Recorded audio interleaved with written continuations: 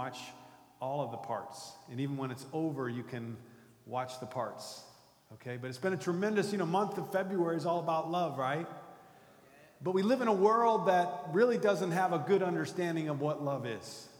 It's very superficial, and it doesn't last. And so that's why we've really taken the time to unpack this whole idea of what is love. And we started out talking about a relationship with God and the love that He gives us and what that relationship looks like. And then we kind of revolved each one of the talks around this idea called a covenant. Okay, and we've been talking about this idea, and what a covenant is, it's a serious spiritual bond between two or more people or parties, where people come together and they make an agreement, hey, we're going to be really, really close. And it really started with God and Abraham, and then before that, a man and a woman. And that's why we talked about marriage, because a lot of people don't have an understanding of what it is. So we started week 1 with God and us, and then week 2 we looked at marriage, and week 3 we talked about what happens in a marriage when the lights go out, when love is not illuminated, and we talked about divorce. And it was a really tough talk that we had last week. And so if you're into that kind of thing, you can go to the website and you can watch it again and again. But I wanted to just follow up on last week's talk, because it's really important that you understand we are not a full-service church. Okay? Because we can't help people with every single problem. And a lot of churches, they believe that. They believe with God they can do everything. We believe we can do a lot with God's help. But sometimes marriages reach a point where they're in deep trouble. And they've got some serious problems. And see, people are complicated. I don't know if you know that or not. Look to the person next to you on your right and say, maybe complicated. For sure. On your left, maybe complicated. Okay, we're joking around. Okay? We're joking around about this, but life gets complicated. When you talk about people's background, what they've been through in their lives, some of the hurt that they're carrying around, life is a matter of journeys, ups and downs. Armando, if you could help me with the echo, I would really they would appreciate that. But, you have seasons in your life, and some of those seasons include mental illness, depression. And those are serious needs. And so I didn't talk about this last week, but I really wanted to talk about it this week, because there are so many resources out there, and I believe we got resources here in the church. We've got mature couples in our church that can really help.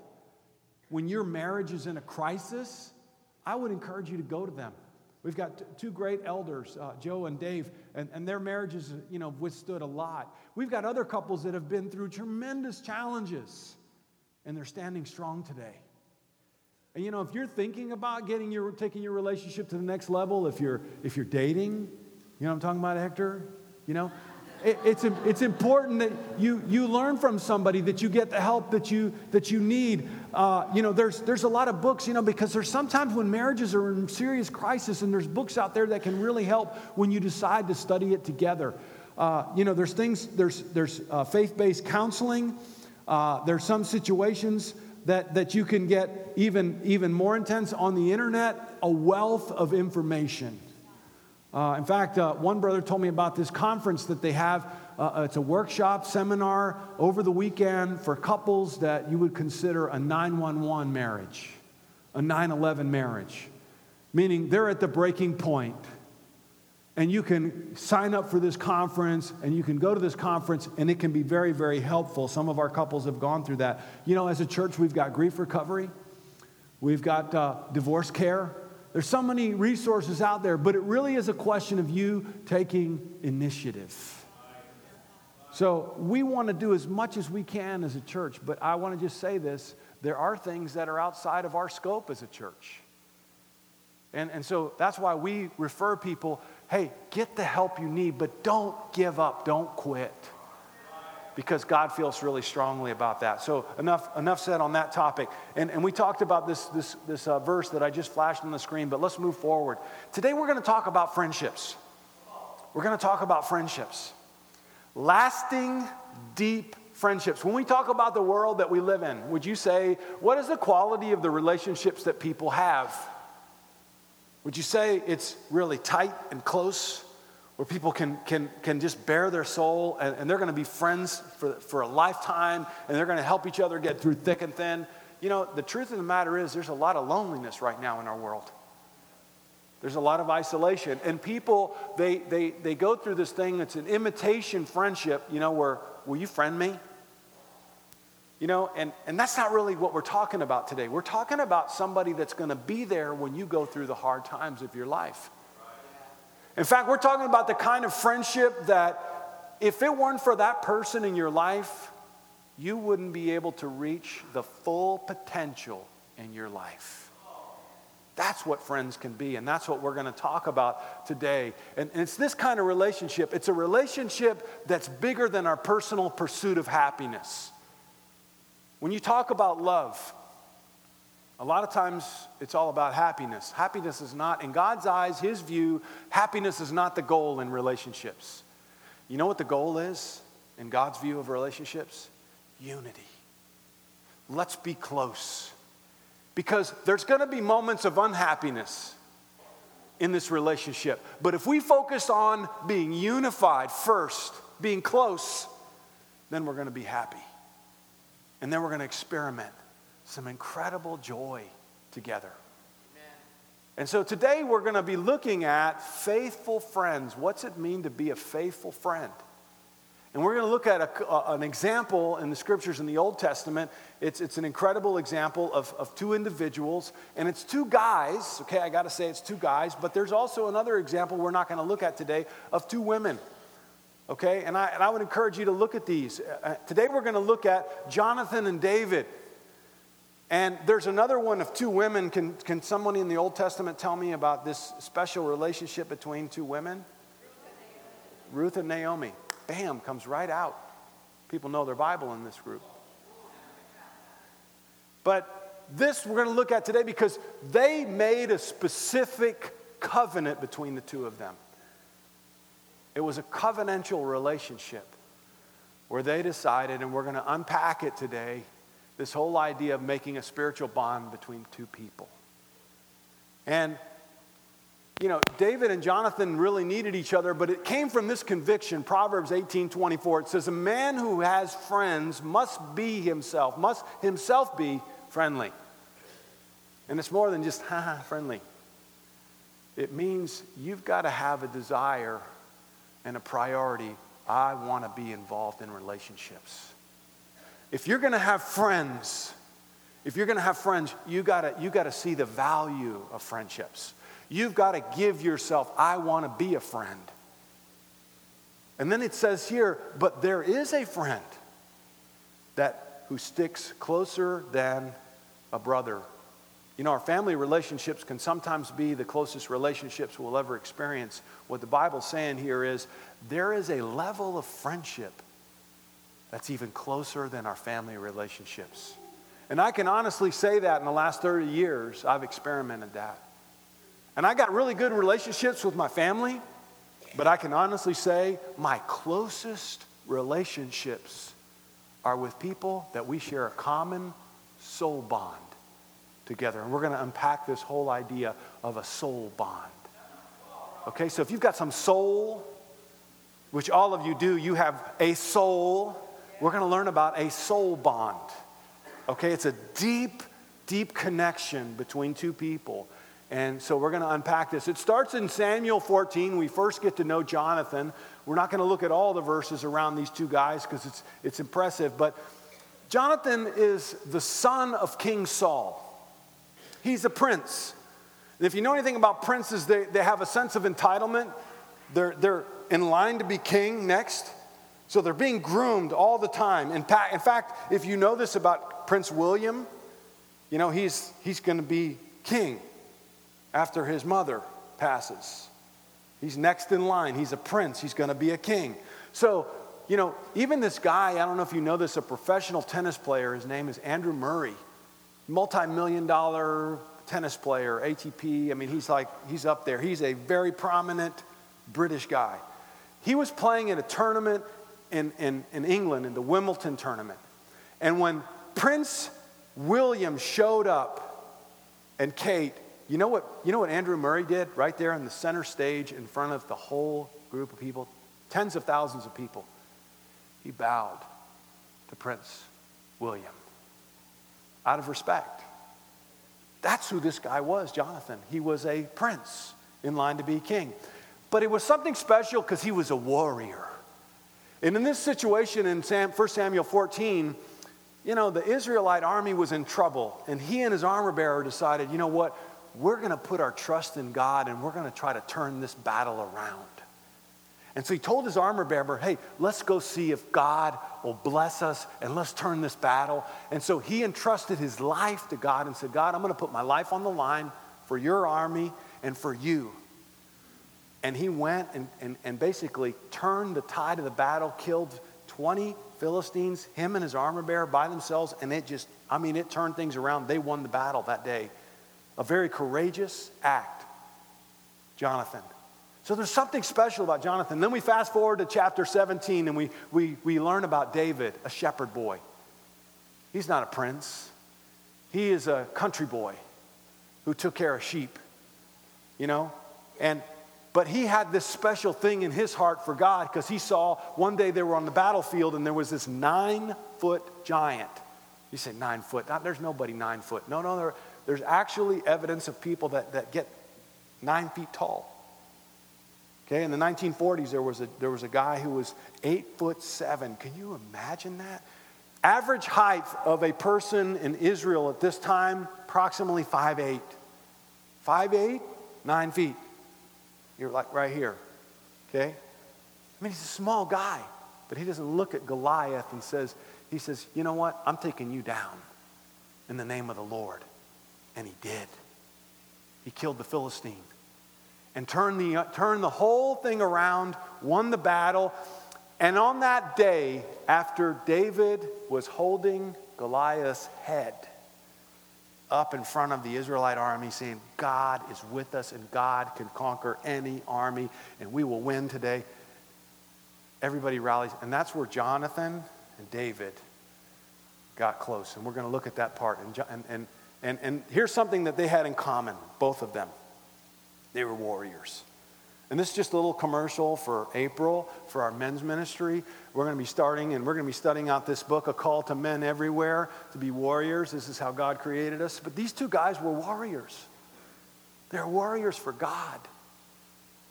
And so they come together in 1 Samuel chapter 18, verse 1. It says, after David had finished talking to Saul, Saul was the king at that time, Jonathan became one in spirit with David and loved him as he loved himself. This is powerful.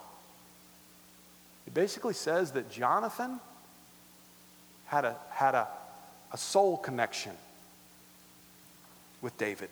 Their souls were knitted together. This was a loyalty. This was something special.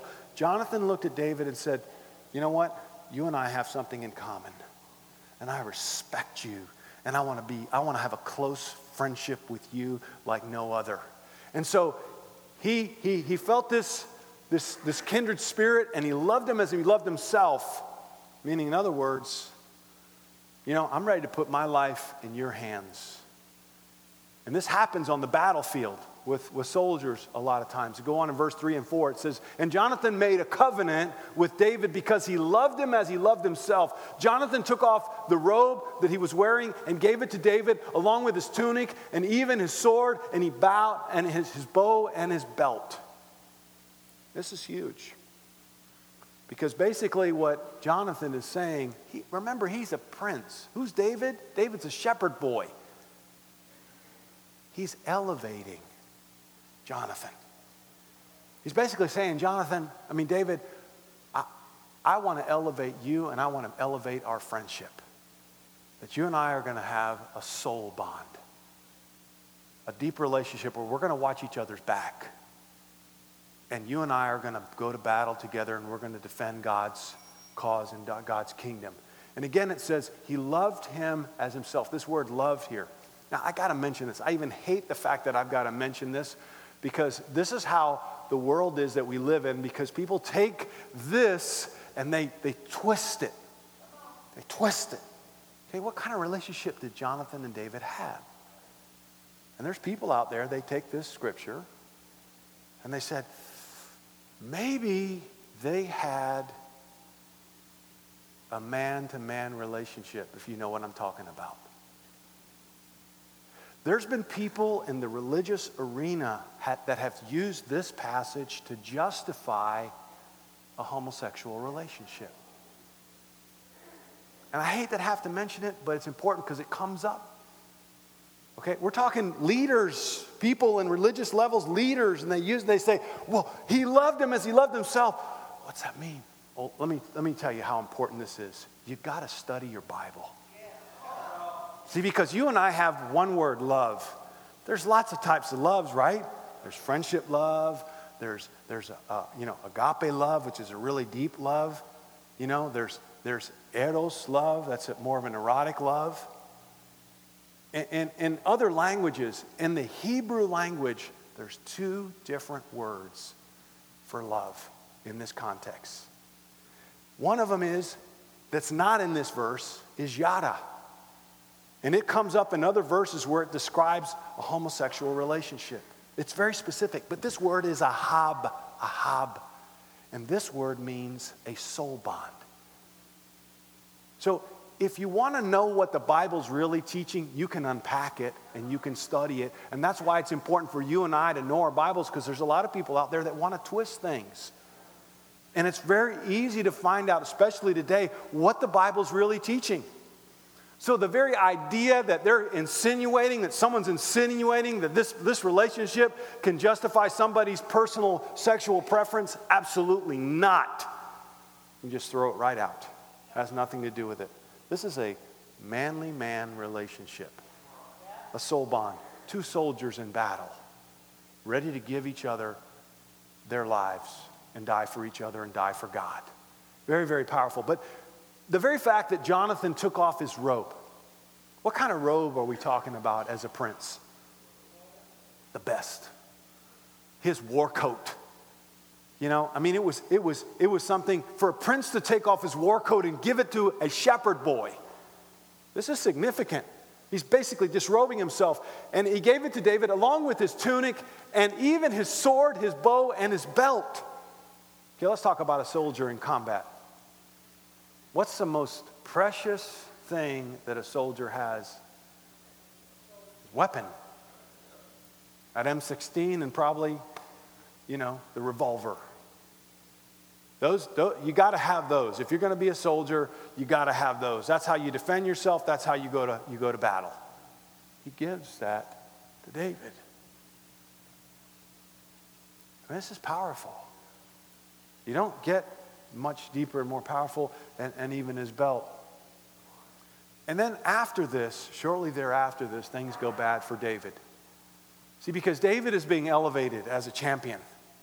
God is blessing him, he's using him, and King Saul feels threatened by David. Because the word out is that David is going to be the king, not Jonathan, after Saul is gone. So Saul thinks, I'm going to kill David. And so David's on the run. Now here's the interesting thing about Jonathan and David. Jonathan has to choose between his dad and his friend David. And the thing that he does that's so impressive about Jonathan's heart is he weighs in on the spiritual level. Because people say that blood is very thick, don't they? But spiritual blood is even more thick than physical blood. The blow-away thing is Jonathan chooses his friendship with David over his sonship as Saul's son. And he has to make this choice. Who am I going to be loyal to? And we pick it up in chapter 20, verse 14. But show me unfailing love. This is Jonathan reaffirming their covenant. But show me unfailing kindness, the Lord's kindness, as long as you live, so that I may not be killed and will not ever be cut off from your kindness from my family. Not even when the Lord has cut off every one of David's enemies from the face of the earth. See, Jonathan kind of knew what was going to be happening in the future. David would be elevated, Saul would be brought down. And this is something that we don't realize enough. When you fail and you do things the wrong way, it doesn't just affect you. It affects your family. And Jonathan saw what was happening to his father Saul. He was going in the wrong direction. He said, this is going to affect me. So David, I need assurance from you that when my dad is gone, that you're going to show me and my what? My family kindness. You know, here's something I want to say about our friendships. If you form a friendship with somebody that's like this, it's not going to just affect you. It's going to affect your children and their children. It has huge potential. So that's why I feel it's so important that you and I don't settle for superficial, surfacey relationships, that we go deep and we form these soul bonds with each other. Just like Jonathan and David. This is powerful. And this may be the last time that they see each other. And so Jonathan wants to reaffirm it. Verse 16 and 17. So Jonathan made a covenant. He reaffirms it. This isn't just you and me, David. Jonathan made a covenant with the house of David, meaning his whole family, saying, may the Lord call David's enemies to account. And Jonathan had David reaffirm his oath out of love for him, because he loved him as he loved himself. A soul bond. And, you know, I have been able to see this happen. It's not just, you know, our family, but when you make a friendship with somebody, it affects your children. In a couple of weeks, a dear friend of mine, his daughter's getting married in Tucson, Arizona. We got to go to that because our kids are close. It's not just that we're close, our kids are close. We got to go and our kids got to go. Because it's this kind of relationship. And I'm talking about the Amayas. Elena Amaya is getting married in a couple of weeks. I wouldn't miss it. You know, even if it is a 14-hour drive within a span of 24 hours, that's okay. Because it's about our family and it's about our children's children. And this is what God can do. Why would you settle for superficial relationships? And that's what God wants for us. That's what God wants to give us. So a prince resigns himself, he disrobes himself and says, hey, I want to lift you to my level. I want you, David, to be at my level. I'm no longer a prince. I'm with you. Now fast forward to the New Testament. We're going to see an example of Jesus. How he did a similar thing with his disciples. Jesus was a prince. He's known in the book of Isaiah as the Prince of Peace, King of Kings. And we're going to look at this time when Jesus was around with his disciples, the 12 disciples, and he does something special. John chapter 13, verse 3. Jesus knew that the Father had put all things under his power. It was like a premonition that God, you've put it, I'm in charge now. And he had come from God and he was returning to God. Jesus has a realization that he is the most powerful person in the universe at this point.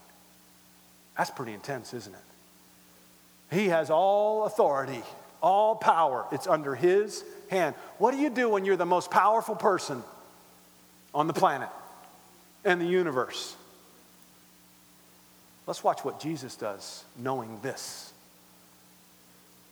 Verse 4. So he got up from the meal, took off his outer clothing. Sound familiar? And he wrapped a towel around his waist. After that, he poured water into a basin and began washing the disciples' feet, drying them with a towel wrapped around him. Do you know this job that Jesus is doing was for servants? It was for slaves. Back in this time, you had a servant at your house, and when you had guests at your house, guess what? They come in with dirty feet. because there were no paved roads, dirty, dusty, stinking feet. And so you offer a service, you say, hey, sit down right here, and we're going to wash your feet. But you know, if you were an Israelite, and you had an Israelite servant, slave, you wouldn't let that Israelite servant or slave wash feet. This had to be somebody who was an outsider from another country. This was the lowest of the low in terms of jobs and responsibility. They wouldn't let Israel slaves do this. This had to be a foreigner, foreign slave.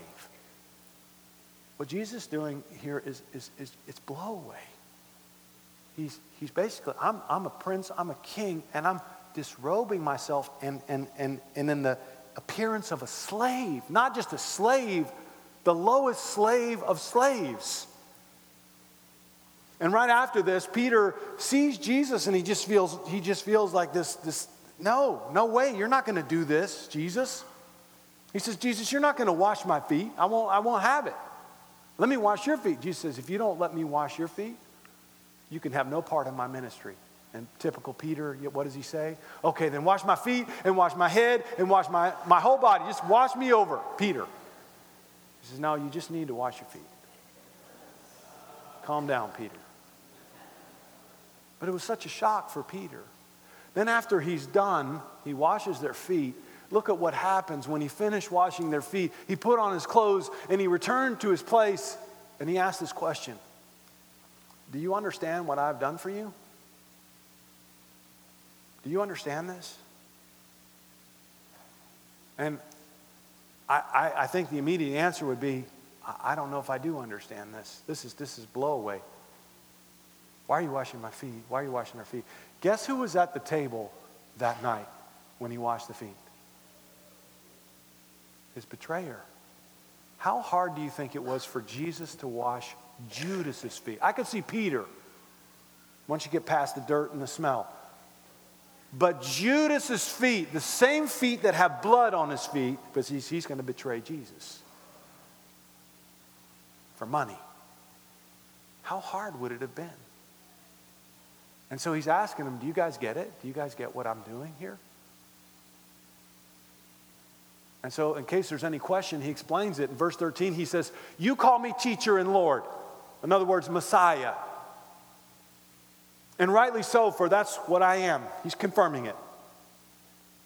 Now that I, your Lord and teacher, have washed your feet, so also you should wash one another's feet. What's Jesus saying here? The same thing that Jonathan did with David by disrobing himself and saying, hey, I'm a prince, but I'm turning it over to you. What's Jesus doing here? I'm turning it over to you. He's teaching the disciples, if you ever get elevated to a high level of a position, what should you do when you're the most important person in the room? Serve them. And not just serve them, serve the dirtiest job in the room. And he's saying that this is the platform for relationships. What makes relationships special? You want to have a great marriage? Wash each other's feet. In other words, serve each other. Don't look out for your interests. Look out for their interests first.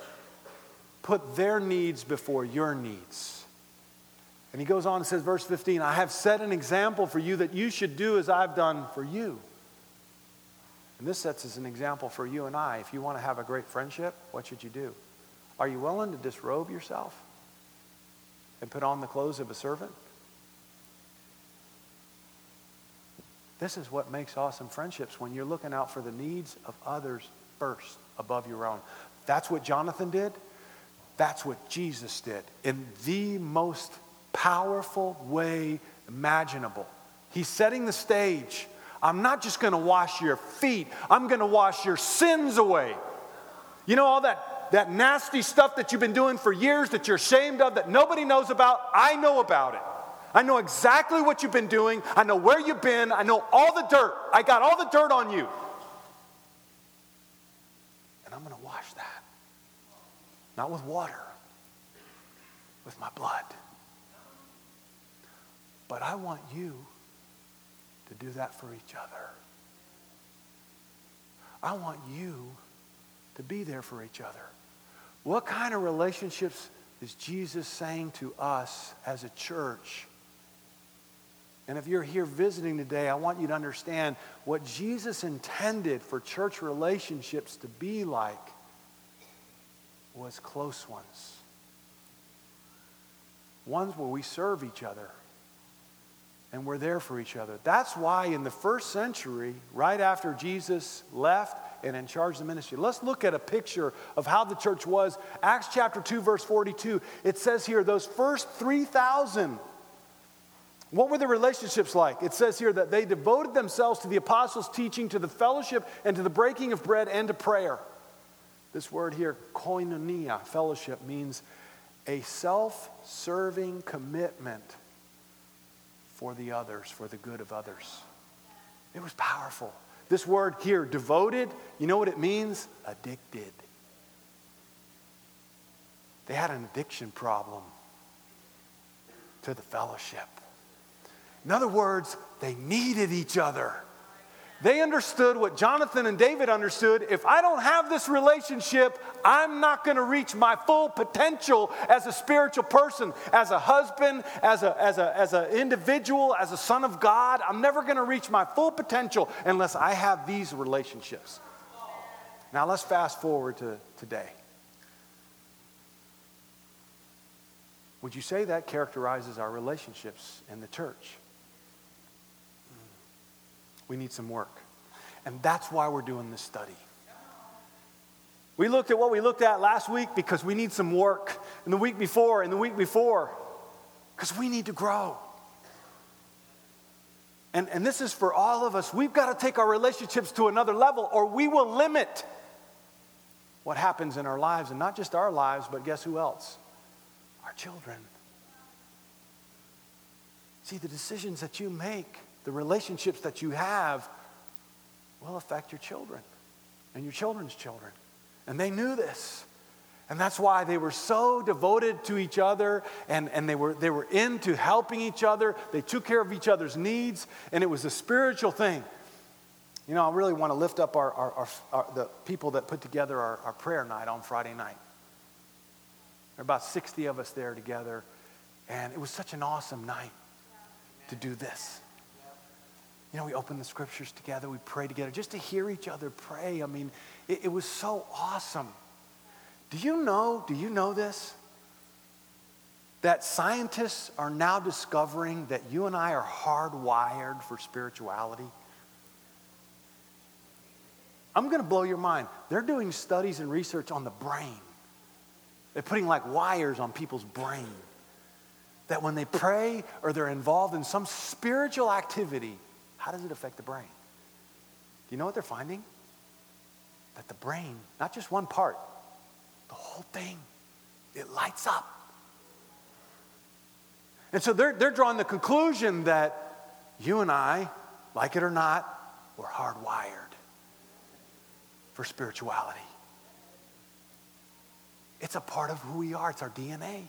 So when we do this, something happens. And then when we connect with each other and with God, it's powerful. Friday night was powerful. I was so encouraged.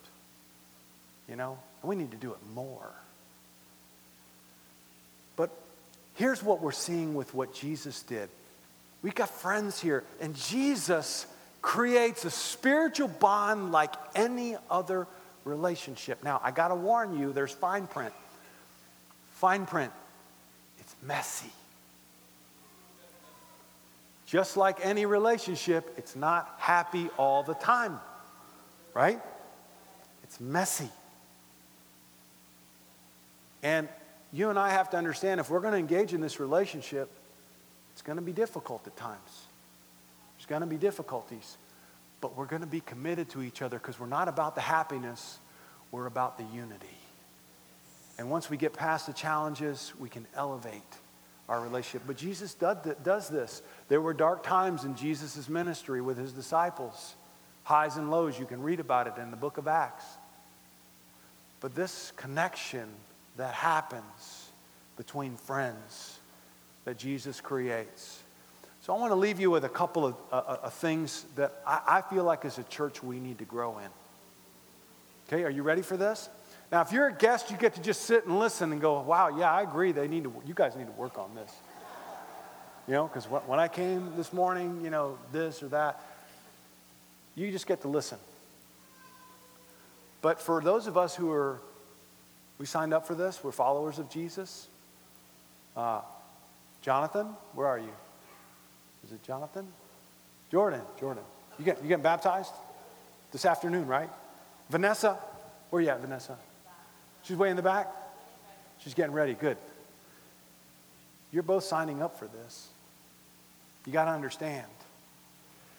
Jesus, when he said, I'm washing your feet, but I want you to wash each other's feet, is saying, I want you to have, as my followers, these kinds of relationships. So let's just go through these. You and I need to share the same spirit to glorify God. I want to lift up God. I want God to be elevated in my life. Number 2, that we'll serve each other and our friends. Okay, so let's get specific. This morning, I passed out some love notes to some of you. Okay, some of you that walk in late. I got a confession to make. Can I make a confession here? Okay, at 8:30 in the morning when I do the lesson, I've got to be here at 8:30 in the morning to be with the teachers of our children's classes. Okay? And I got to make a confession that not every time that I preach do I get there at 8:30. I get there a little after 8:30. And I was doing this class and I said, you know what? I got to stop doing that. I got to serve my brothers and sisters and get there early. Okay? So I gave some of you a little note when you walked in. Isaiah, you got that? Remember I gave you a little note? I'm not calling you out. I'll put you on blast. This isn't to make anybody feel bad. This is to help us improve so we can be better. Right? Because it says something when we come early to church as brothers and sisters. When we come early to church, it says something. I'm in this for you. Okay, if you're a guest, I just want you to come. I don't care if you're like 10 minutes. Try to get here on time, but I just want you to be here. Okay, that's all. Okay, you get a pass once in a while. All right? But this is what it means. And then there's other things. When we have group meetings, when we get together in our small groups, that we'll be there for each other. That we'll make this commitment. Hey, I'm here for you. You be there for me.